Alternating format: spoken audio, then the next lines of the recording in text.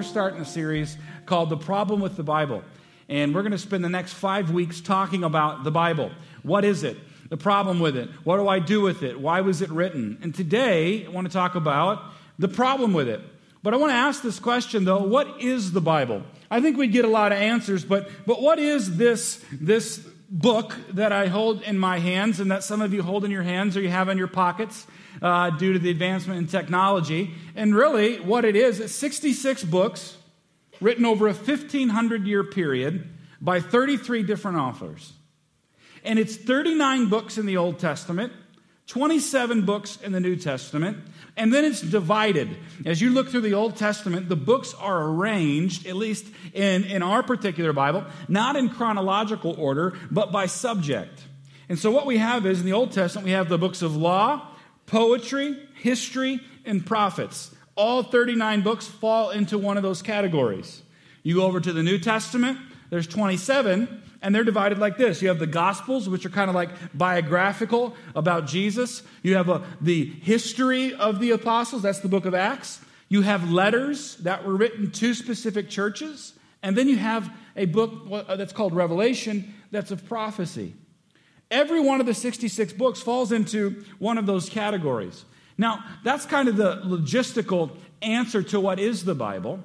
We believe that the Bible is effectively the Word of God, that it is inspired, that it is holy, that it's not just a collection of writings, but more importantly, that it is alive and active and it has power, that it's unlike any other book that exists on the face of this earth. And I asked the question at the beginning, the problem with the Bible. Some of you maybe got a little offended. Some of you say, why would you think that? And some of you said, I'm glad you said that because I have some issues with the Bible. Here's the biggest problem I see with the Bible is effectively, it's not really read anymore. We don't really read it. Not even as Christians. Partly because we don't really read as a society anymore. We consume headlines. We consume 140 character sayings. We are reading less and less as a culture. I read a book a few years ago. And what it said, it wasn't very exciting. It wasn't even a Christian book. It was a guy who's won a Pulitzer Prize in research. And he studied and he looked at presidential speeches over the course of the past so many years. And what he found is that as a society, we're becoming collectively dumber. We're becoming functionally dumber. Presidents today, when they give a speech to run for president, they speak on an elementary grade level. Back 100 years ago, they spoke on a high school or higher level. We're becoming functionally dumber. Now, how exciting is that? Not very. Now, I'm not saying, and this guy wasn't even a believer. He was just studying society, partially because we're not reading anymore. We're not learning. We get our news from headlines. Some of us in here today, in culture, Facebook is the biggest source of news. I'm scared. I'm scared, guys, because it's not all real. Right? We make decisions today, philosophical decisions, political decisions, ideological decisions on the basis of a headline. And we share it and we like it. Now, that may not be you. I hope it's not you. But that's what we're doing. So we don't really read the Bible anymore. Whether you're a skeptic and you don't read it, I understand. You're a non-believer, you don't read it, I understand. But the believer part of it's pretty interesting to me. Like, I'm not a follower of Hinduism, so I don't read the Bhagavad Gita, right? So if you're not a Christian, I don't really expect you to read it. But if you are, I think there would be some expectation that we would read it, but we're not. Interesting, I want to share a statistic with you. I found this study called The State of the Bible. They do it every year. The Barna Group does it.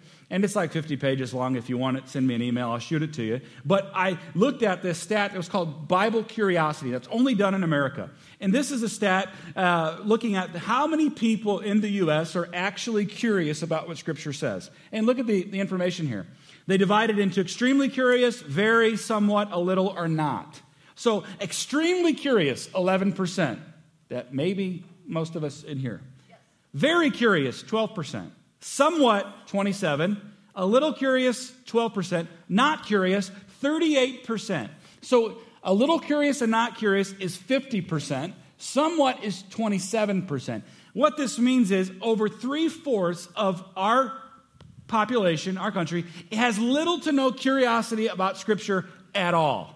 Now, the Bible is still kind of held and viewed with some respect, but people are Strikingly, not curious about what it says. That number used to be a lot higher. Now, people keep buying Bibles. It's still the most purchased book, but it's not the most read book, right? We, even and those numbers digging into people who say they love Jesus and they're a follower of Christ, we're just not reading. Now, the purpose of my message is not to shame you and make you feel bad for not reading. It's just the numbers. It's the problem. I want to ask a question, though. Why don't we read it?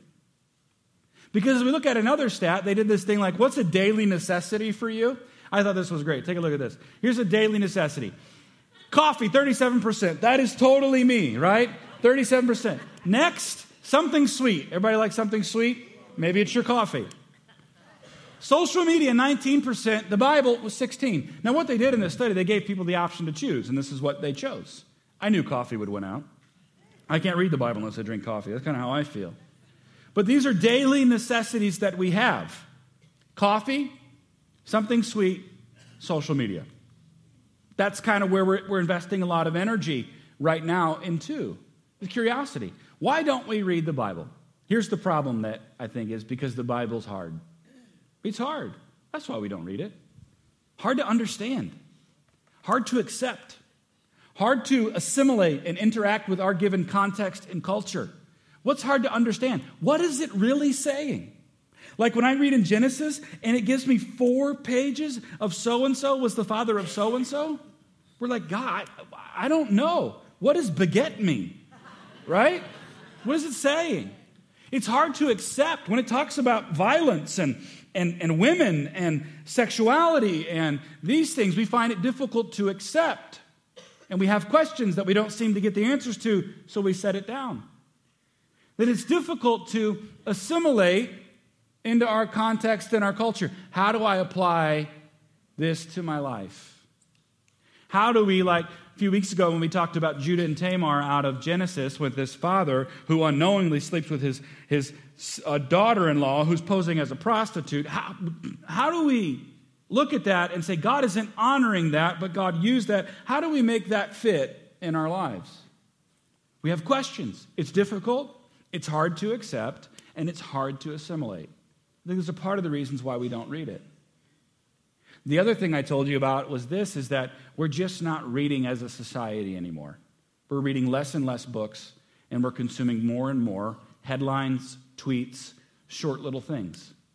Now, we can bemoan that and be mad about that, but I do think there's some serious considerations there. When we don't read, we don't really learn in the same way as just by watching a movie or listening to someone else tell us something. Now, here's what's interesting. I want to read this quote to you. I found this quote as it relates to the power of books. Now, I have to give you just, I have a confession. I'm a reader. I like to read, so I'm a little biased and a little jaded here. But I want you to listen to this. This is the power of books. It says, books, in a way that is different than visual art, music, the radio, or even love, force us to walk through another's thoughts, one word at a time, over hours and days.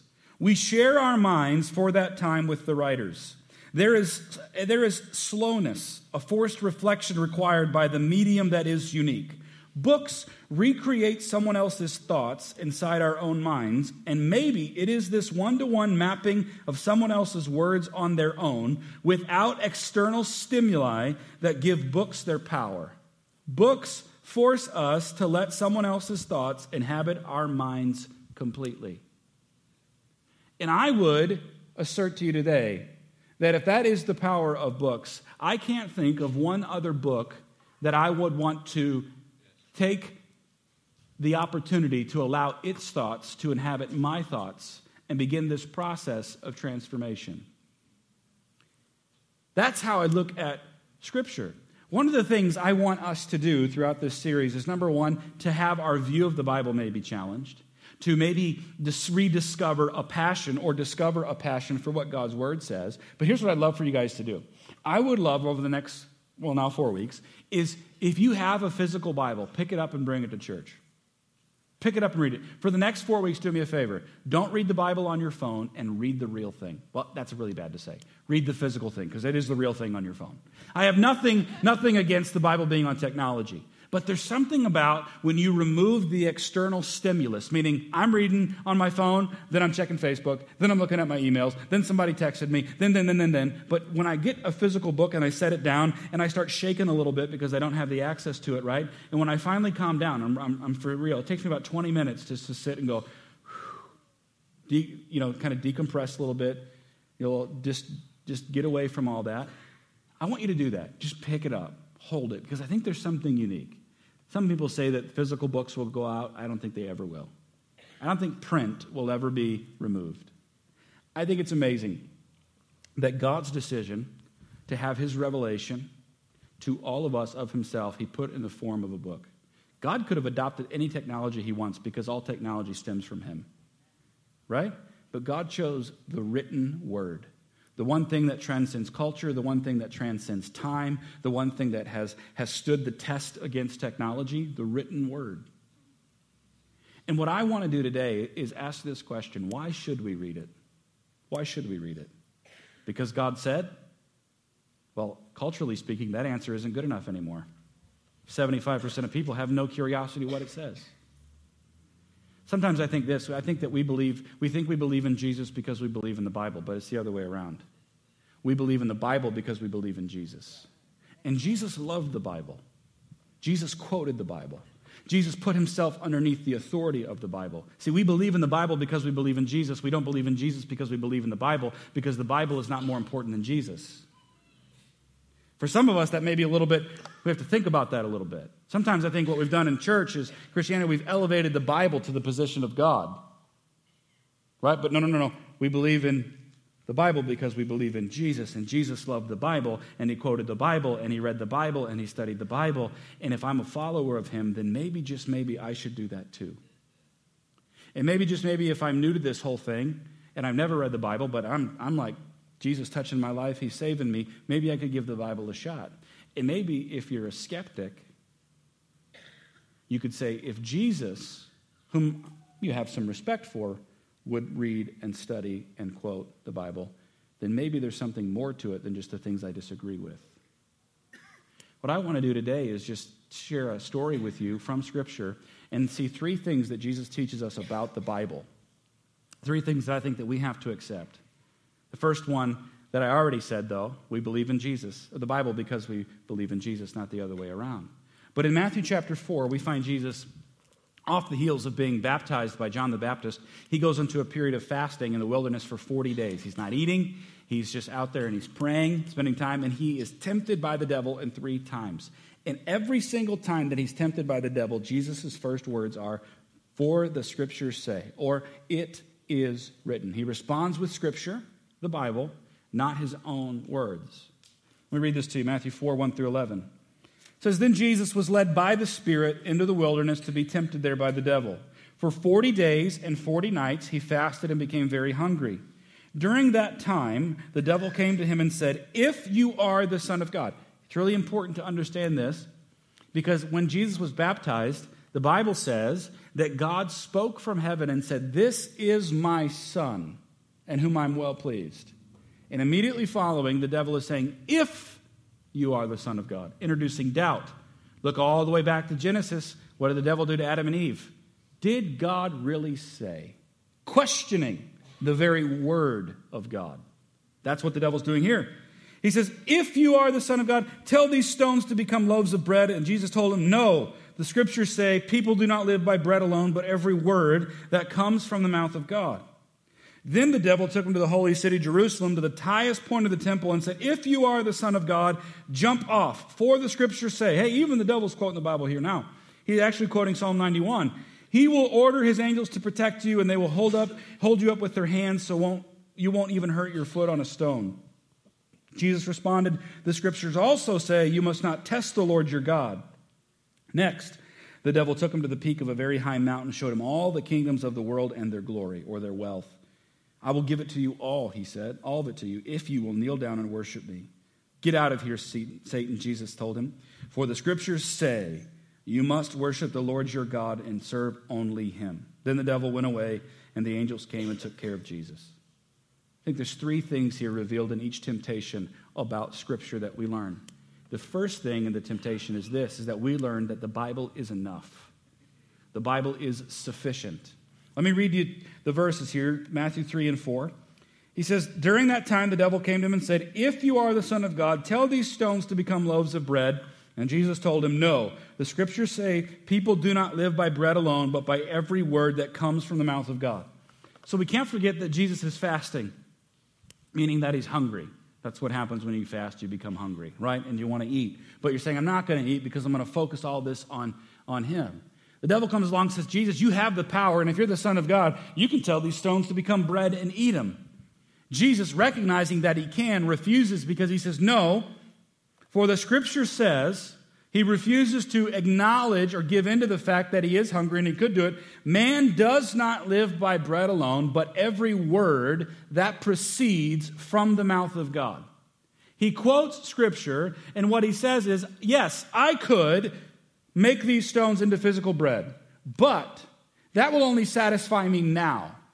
He says the Word of God is satisfactory and sufficient to supply every need that I have, and it is life. What he's saying is that food can give me a spot or a shot of life here, but the Word of God actually contains life and eternal life, and we as human beings live and need every word that comes from the mouth of God. What we have in our society and culture is that no, we are individuals who produce for ourselves. We are sufficient. We can get a job. We can earn. We can get answers to questions. We can define life by how successful we are, everything that we do. And Jesus is saying, no, that doesn't bring life. That may bring momentary happiness. That may bring some sense of accomplishment. But life is more than what you see and what you can achieve. That there is an eternal component to you and I. And it is God and His words. Now think about this. If we stay within the realm of Scripture, you go to the beginning, we believe that God created the world, that it's not a product of time plus chance plus matter, but God created. And how did He create? He spoke. When God speaks, life happens. Life, the Bible says, is sustained by the very word and the voice of God. What Jesus is saying, we live not on what we can see, what we can achieve, what we can just consume. We live at the depths of our being from every word that proceeds forth from the mouth of God. That it's true life. Jesus is saying the Bible is sufficient. The Bible is enough. The Bible is the very source or the revealing of the source of life, and that is God Himself. Now, here's the thing. The Bible addresses some pretty big questions in life, doesn't it? Addresses life and death, marriage, sexuality, finances, right and wrong, truth, all these big things, all these big issues that we're arguing about now in the public sphere, all these things that kind of have an assault on them right now that we have to have answers to. And if we're not careful, this is what we do. We look at the big questions of life, and we begin to pick and choose what we want to believe about Scripture and what we like and what we don't like. Thomas Jefferson, you ever heard of the Jefferson Bible? He really went through like scissors and just cut out everything he didn't like and reassembled what he did like, and that's the Jefferson Bible. It wasn't his translation. It was his picking and choosing of what he liked and what he didn't like. Now, I can relate because there's things I like and there's things I don't like. Right? But what happens, though, is we begin to default or are driven by our experience and our intelligence. My experience tells me, my level of intelligence tells me, therefore, that's what I'm going to do. Rather than submitting our experience and our intelligence to the fact that, or the possibility that, wherever you're at, that there is one who is transcendent, meaning outside of you and I, that has defined what is good and what is bad, what is right and what is wrong, what is life, what is death, what is morality, what is sexuality, what does marriage look like?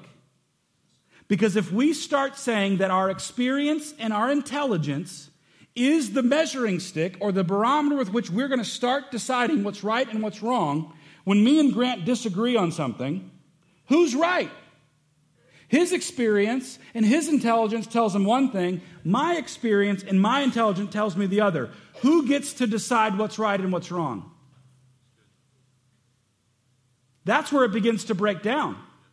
Truth is not relative. Truth is exclusive by nature. It's really great to live in a society where we get to decide what's right and wrong emotionally until somebody comes along that you disagree with. And when we're arguing on the basis of experience and intelligence, what if mine's higher than yours? Am I automatically right? Are you automatically wrong? And when it's reversed? That's why we struggle, because we have to acknowledge that there is one outside of us. There is one who has come before, who we would say is pre-existent, who has said this is right and this is wrong, and I defer my experience and my intelligence to you. Because when we start to take on that responsibility, difficult things happen. We start to try to decide, when does life begin and when does it end? When I look at my experience and intelligence, I say, I'm not qualified to say when life begins and ends. I got to look outside of me to someone who's come before me, to one who is greater than me, to say this is when life begins and this is when life ends, because if it's up to me and if it's up to you, we're probably going to disagree. We're talking now in our society and our culture about what does gender mean? And can you choose it? And can you choose it on the basis of how you feel? Some of us are like, oh my God, I can't believe that's happening. Yeah, it's crazy, but we got to have a better answer than, oh my God, it's happening. Right? We have deferred so long to our experience, our intelligence, and I'm going to take it one thing further, our emotions, that we can't see the forest for the trees. What Jesus is saying is, the Word of God is enough. And it most ultimately and definitely will come against your experience, your intelligence, and your emotions. And Jesus decides to place himself underneath the authority of it and say, I choose to live on the basis of every word that has come forth from the mouth of God. It's enough, is what he's saying. Even when it doesn't give me the answers I want, even when it presents more questions and problems to me than I thought it would, it still is enough. That's what he's teaching us. And he had the power to satisfy himself in the moment, but he chose to accept the eternal reality and truth of the Scripture. How many of us are deferring to experience, intelligence, and emotions to get a momentary shot, all the while disregarding the eternal implications of our decisions, our thoughts, and our actions? Yes, the Bible is difficult. Yes, it's hard to accept. Yes, it's hard to assimilate. But I don't believe in Jesus because I believe in the Bible. I believe in the Bible because I believe in Jesus. And if he can say it's enough, and I'm following him, then I have to position myself to begin to experience the fact that it is enough, that it is sufficient.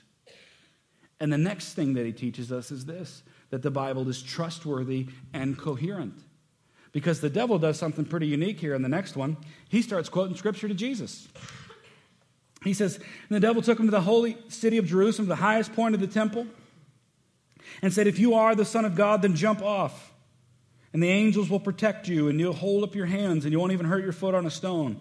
And Jesus responded, the Scriptures also say, you must not test the Lord your God. So the devil quotes Scripture. I think it's very easy at times to look at Scriptures and say, man, they can be pretty contradictory, right? You can pull one from here and one from here and make them fight. And we pull things out of context all the time. And unfortunately, throughout history, Scripture has been used to justify some pretty heinous and horrible things. In our own country, we use Scripture to justify slavery. People have used Scripture to justify genocide. People use Scripture to justify mistreating their wives. People use Scripture all the time to justify horrible and heinous things. Mark Twain said sometimes the problem with the Bible is it reveals poison, but it also reveals the cure. Not that the Bible's poisonous, but humanity is poisonous, and we tend to twist and use things for our own purposes. But in Scripture is the cure for what is ailing humanity. But it seems contradictory. And I love what Jesus does here is he recognizes, yeah, you're quoting Scripture, but you're wrong. You don't really know it.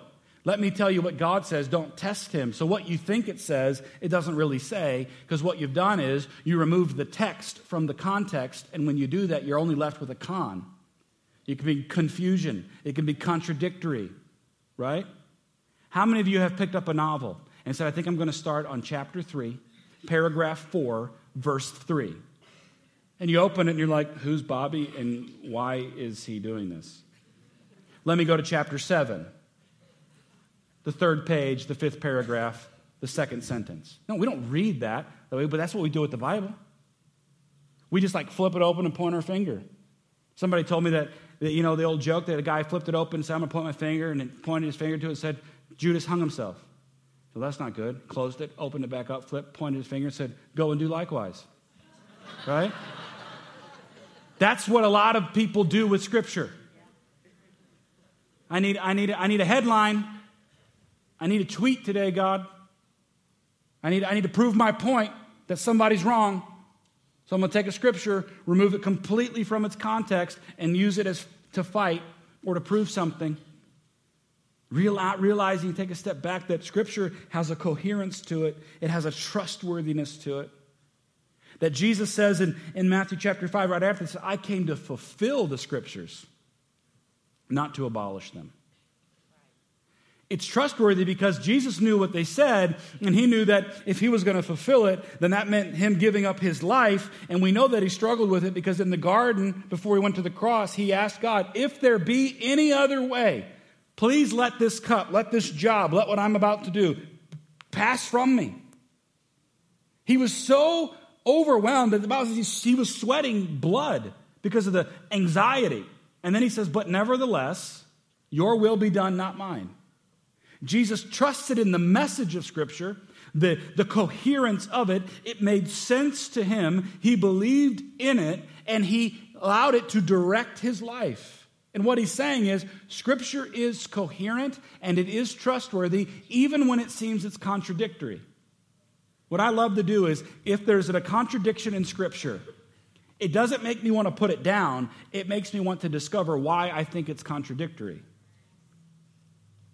You can find contradiction in anything.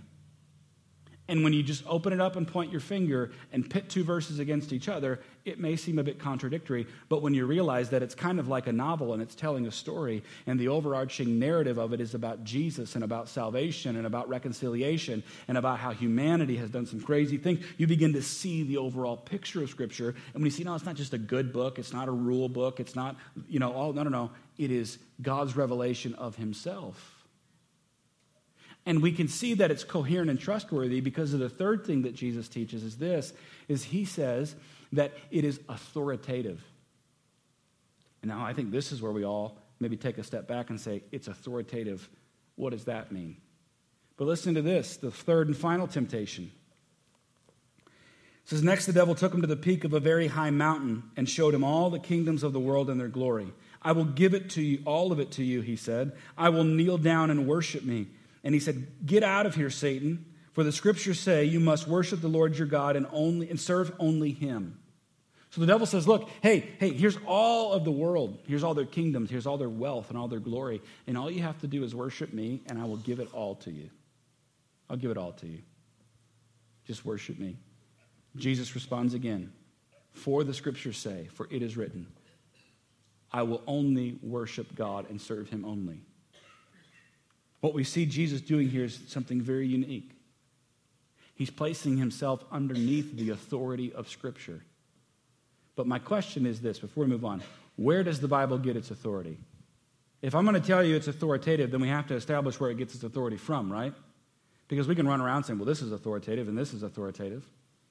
See, the Bible gets its authority from God. God does not get his authority from the Bible. The Bible gets its authority from God. Matthew 28, Jesus says, all authority has been given to me underneath heaven and earth. He doesn't say all authority has been given to me underneath the Bible. All authority has been given to me underneath heaven and earth. The Bible does not give God authority. God grants authority to the Scriptures. And that's a very key thing we need to understand. Jesus, who is God, places himself underneath the authority of Scripture and says, I will not do that because Scripture says this. Places himself underneath the authority of Scripture and says, it will govern my life. It will be the document with which I look to have authority, to be that thing that exists outside of me, that it's not going to be based on my experience, my intelligence, or my emotions, but it is authoritative in my life, and it addresses very big questions that I need to be familiar with and acquaint myself with so that I can have a not only an understanding to make a decision, but an understanding to talk about to others who may look and view it from a different perspective. What I find so interesting is this. Some people say, I have a hard time with the Bible being authoritative over me, that a document can legislate that. But I want to talk to you just for a moment about the Constitution. What gives the Constitution its power? You? No. The Constitution is a document that the Founding Fathers put together that said this will be the authoritative document that will legislate authority and rule and order and a sense of morality in our country. And every country pretty much has followed suit, we're late to the game. They all have a document that legislates and mediates authority. Now, if you don't like the Constitution, I understand. If you don't agree with it, I understand that too. But if you want to see if you're really underneath the authority of it, break the law and see what happens. And if your defense is, I don't like it, I don't agree with it, and I think it should be thrown out, that's fine. They'll say, just figure that out while you're sitting in a prison cell somewhere. That document is mediating, legislating authority, and you and I are underneath its authority, whether we like it or not. We're very used to this kind of thing. But when it comes to Scripture, it's a bit different because God has given us like free will and an opportunity to say, I choose to be under the authority. If you're born in America, you ain't got a choice. The Constitution is your authority. You can go somewhere else, but they got another Constitution and they have another authority. We're going to be under authority wherever we go. There's an authority in your job. There's an authority in the store, wherever you go. And Jesus chooses to place himself under that. And I find it so amazing that God in his infinite wisdom says, I'm going to give you a document that will mediate and legislate the authority that I have on this earth. And not just as a book of law, but say, hey, look, this will also reveal to you who I am and what I've done and what I will do if you will submit yourself to the authority of God's word. That instead of our experience, our intelligence, and our emotions having the final word, God's word has the final word. And when we place ourselves underneath its authority, we bring our problems, we bring our questions, we bring our issues to it, and we're honest and say, God, I don't understand, I don't agree, I just read about Judah and Tamar, I just read about 75 begats, I don't get it. And I go back to it and I say, okay, it is enough. Jesus, you said it is enough. Jesus, you said it is coherent and trustworthy, and you said it is authoritative, and if I'm going to follow you, and if I believe in the Scriptures because I believe in you, then I'm going to follow suit, and I'm going to give it a shot. Those are the three things that we learn from him. It is enough. It is coherent and trustworthy, and it is authoritative. And the authority comes not from itself, but God grants the Scriptures authority. And we believe in the Bible because we believe in Jesus. We don't believe in Jesus because we believe in the Bible.